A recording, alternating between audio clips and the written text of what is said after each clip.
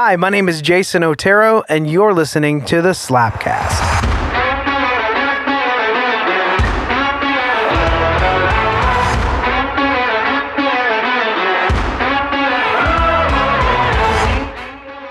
Here in just a second, we're going to kick off part 2 in this conversation around fear. If you didn't get a chance to catch episode 51, make sure you do that. It makes me wonder why we've demonized some of these things as like negative emotions. Because when you look at like, you would look at fear, anger is one that kind of is on the fence sometimes. But with our kids, it's like, it's okay to be angry. Express that, Be angry and sin not, my child, right? But for some reason, when we think of sadness, that is one that's more collectively agreed upon as a healthy thing. Like, are you feeling sad? We should honor that. But with fear, for some reason, we've kind of demonized it. I think it's a far more intimate experience. That's one that because of us burying it and not honoring it over time. We're facing limitations sometimes, Yes, absolutely. And so one of the things that we can do, and an encouragement that we'd have for you as you think about navigating fear in your life, in your leadership, in your relationships, is simply this idea. Fear gets to be on the bus, but it does not get to be the driver. So I want you to visualize this. All these feelings are riding on a bus, all these thoughts, experiences. Fear gets to be on the bus, but we probably shouldn't let it drive the bus. Because fear will probably just stop the bus. And the bus is rolling. That's all the bus sentences that I have for you. But just visualize this. Or whatever vehicle works for you. Yeah, a vehicle. But maybe just don't let it in the driver's seat. Honor the moment.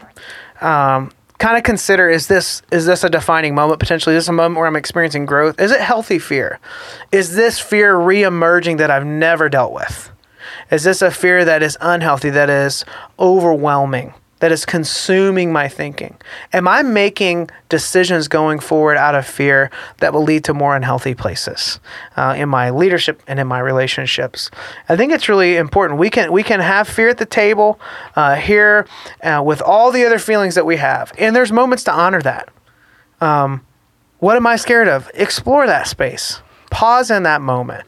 Don't just ignore it, but just even to yourself, fear, what do you have to say about this? I love the imagery you came up with the table, because I'd never thought of that before. Because I immediately pictured characters that represented different emotions that were all over the, all over the map, including fear. Some could be more positive things that we associate as positive emotions, but they're all sitting at the table with us, and everybody's invited. And it's just that, just like in our families, some personalities or some characters are not as easy to deal with. And I think we have a tendency to get so busy that we don't want to take that 5 minutes to explore what's happening. And unfortunately, we oftentimes make decisions that we regret. Yeah, like a knee-jerk. Because we're just like, no, I just got to keep going. Nothing changed. We just headed in the same direction. Fear may have been indicating something significant. And so it's important that we can honor that. We listen to the voice. We can entertain the different voices, but don't just listen into the voice of fear. What about the voice of risk? What about the voice of dreaming? What about the voice of excitement or accomplishment? All those other things are going to be met. All those are met with fear too, but there's a fruit that can come out of that as well. Something good that can happen. I just used a really preachery term there, so I want to acknowledge that. In church world, you would talk about the fruit of this or the fruit of that. It just means as a result of these behaviors. Just as long as you don't get into the fruit of her loin. See, this is what happens. I get to host, and I've just got these zingers coming in. I did not say that, nor have I ever used that phrase in a sermon. I can attest to that, at least when I heard you preach. Yes, maybe in the early days. So what do we do with this? All right, so we have fear. It can indicate some positive things. It can be something that becomes somewhat crippling to us. We all can identify with this emotion. So we have some choices of what we're going to do with fear. At the end of the day, if we pause, we acknowledge, we honor what's happening in this moment, we have some choices of what we're going to do. That is the most terrifying and freeing thing at the same time. Just depends on how you look at it. Like, I have a choice what I will do with fear. When we don't like that, it's because we know what we've done in the past with fear. We allow it to kind of take over. And when we've stopped short of our dreams because of fear, when we've regretted not maybe being vulnerable or experiencing all we could in a relationship because of fear, we have those regrets. But it can also be a very freeing thing. I'm afraid, but what will I do? And think of the reward. What will happen if I do this thing that is good? in spite of my fear, or as a result of leveraging this fear in a positive way. So here's a few opportunities that we have in response to fear. We can succumb to fear. We've all been there. We've all done that. We can honor fear, which is to just acknowledge this is happening, or we can transcend or integrate that fear into realizing that this is offering up an opportunity to do something with it. So let's talk about the integration. I think we understand this idea of succumbing to fear. We've all been there. Yeah. Right? That's not a shocker. Honoring fear, and maybe you've explored that a little bit. I really encourage you to, when you're afraid, just talk to yourself about it. It's okay to talk to yourself. And it's okay to be kind to yourself in that exploration. I'd encourage it. But Shannon, maybe you would want to just talk about what could it look like to transcend or integrate it? What does it look like when fear has a proper place in the conversation? Well, I want to start with that self-talk, and this is going to sound almost a little cheesy, but I heard it from a life coach, and from the moment I heard it, it changed the way forever changed the way I talk to myself when I'm feeling afraid. And she introduced this phrase, and she said, just say to yourself, "What's wrong, dear?" Think about that. When my children were afraid of something, whether it was the dark in their room, or afraid to try something new, or afraid to get on that bike and learn how to ride without the training wheels, whatever, I was by their side encouraging them and saying, "What are you worried about? Let me help. Let me alleviate your fear. And let me give you some data to help you with your fear," right? And it all started with, if my child came to me upset, the first thing I would say to my child is, "What's wrong? Well, how can I help you?" You know? And the point she was making in this conversation was sometimes we need to reparent ourselves. And I know for me, what led to that anxiety was when I felt fear, the way I resisted fear was, you shouldn't be feeling this way, you wuss. Pull yourself up by your bootstraps and go get the job done. That stopped working. But I didn't know it at the time. Now when I'm afraid, I say to myself, "What's going on, Shannon? What's wrong, dear?" Or if you want to really get ooey gooey with yourself, you can say, "What's wrong, love?" Whatever works, whatever language works. And using the language of inquiry with myself first, which is, what is going on? What's behind this fear? What's bringing this on? I have found a lot of times the fear comes from imaginations and thoughts of things that are kind of irrational. I'm imagining the worst outcome or something like that. So that's the first thing I would recommend, is really talking a little bit, more nicely to yourself. The second thing I would recommend is something that I learned from Stoicism, which is actually go to the worst case scenario. Yeah. Like, what's the worst that could happen? And can I accept that today? And even if I don't know what I would do, can I accept that, that if this happens, that I'm going to be okay? And so if I'm afraid, there was a point in time, this was before you were working at Relay, Jason, where we had just made probably just too many transitions at one time in the organization, just a lot of changes. And we lost a ton of donors at one time. And I found myself smack dab in the middle of that anxiety again, not as debilitating as before. But I remember the day it occurred to me that what I was afraid of was because I was attaching, I thought if there was some kind of negative outcome for the organization, that it meant something bad about me. And instead of entertaining that, what I started thinking was, okay, so if the worst thing happened, which I define, each of us individually have to define what the worst thing is, okay? Yeah. But the worst thing for me at the time was the organization goes under. I said to myself, so then what would you do? What would you do if there was no more Relay? What would you do if you didn't have a job? I was like, well, I would go looking for another job. I'd be disappointed in myself. I'd be, all those things. But I've lived through disappointment before.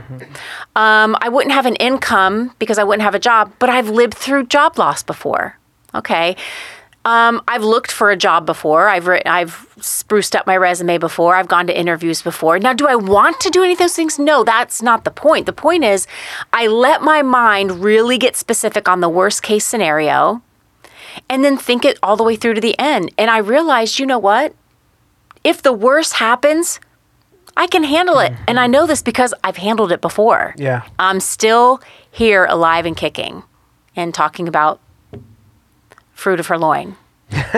And sometimes, go ahead. Go ahead. No, sometimes saying it out loud makes it less of a monster. It really does, because I don't even know half the time the unconscious thoughts that are going on that are creating this major toxic fear response.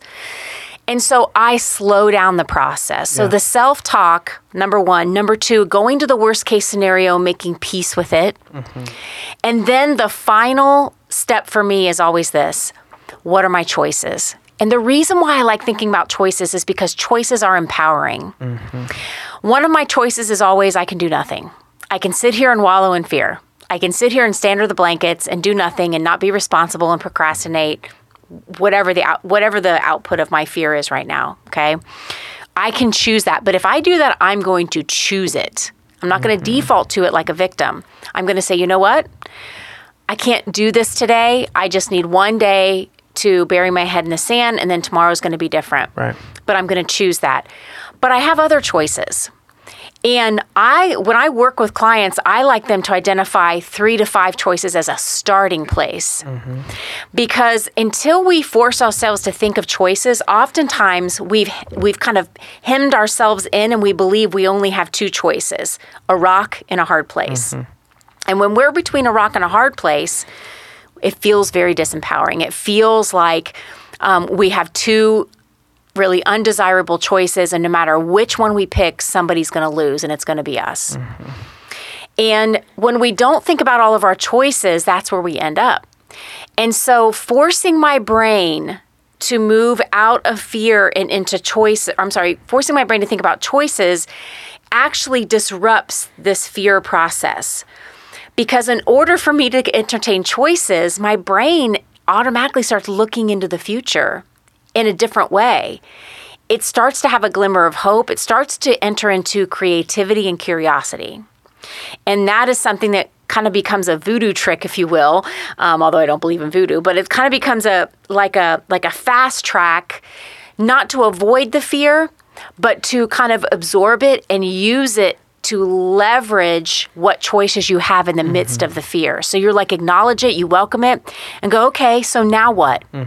So now what's available to me now that this is happening right now?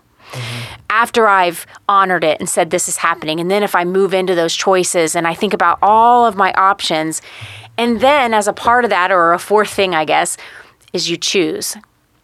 And I always recommend you choose according to who you want to be, how you want to show up, and the values that you hold.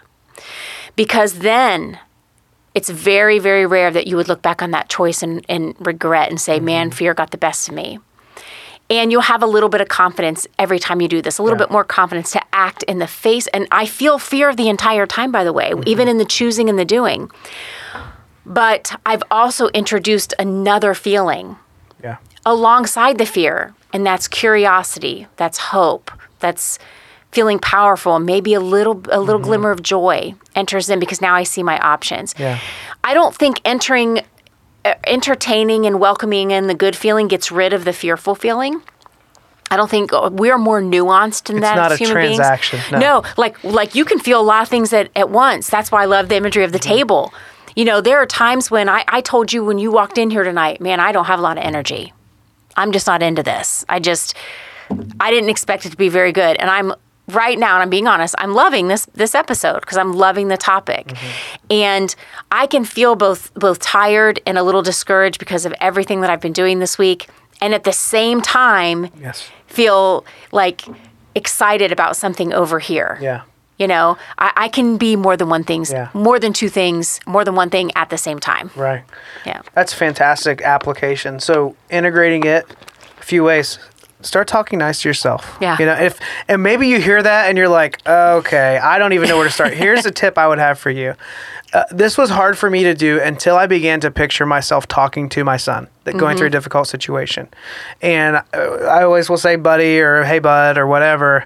And so now when I have these moments where like negative thoughts are just dominating, I have this pause where I tell myself, okay, bud. And it's almost not in a condescending way, but it's like, we're going to pause right here and navigate this together. self. And so, but I would just encourage you, find a way. By saying something, having something you say out loud, you can reinforce positive responses to this. Your brain loves it when you do this. It is good for you. And you can help remap the way that you feel and respond to these things. Things that feel out of control can feel more in control in spite of and as you're navigating fear. So I encourage you to find a way to welcome fear. It's not the enemy. To honor it and then integrate it in a way where you will experience growth and health and self-awareness through all of it. Okay, that concludes this episode. If you want to connect with Relay, just shoot us an email, slapcast@relayleadership.org, or I can be reached directly at jason@relayleadership.org. Would love to connect with you and find us on all the socials at Relay Leadership. Until next time.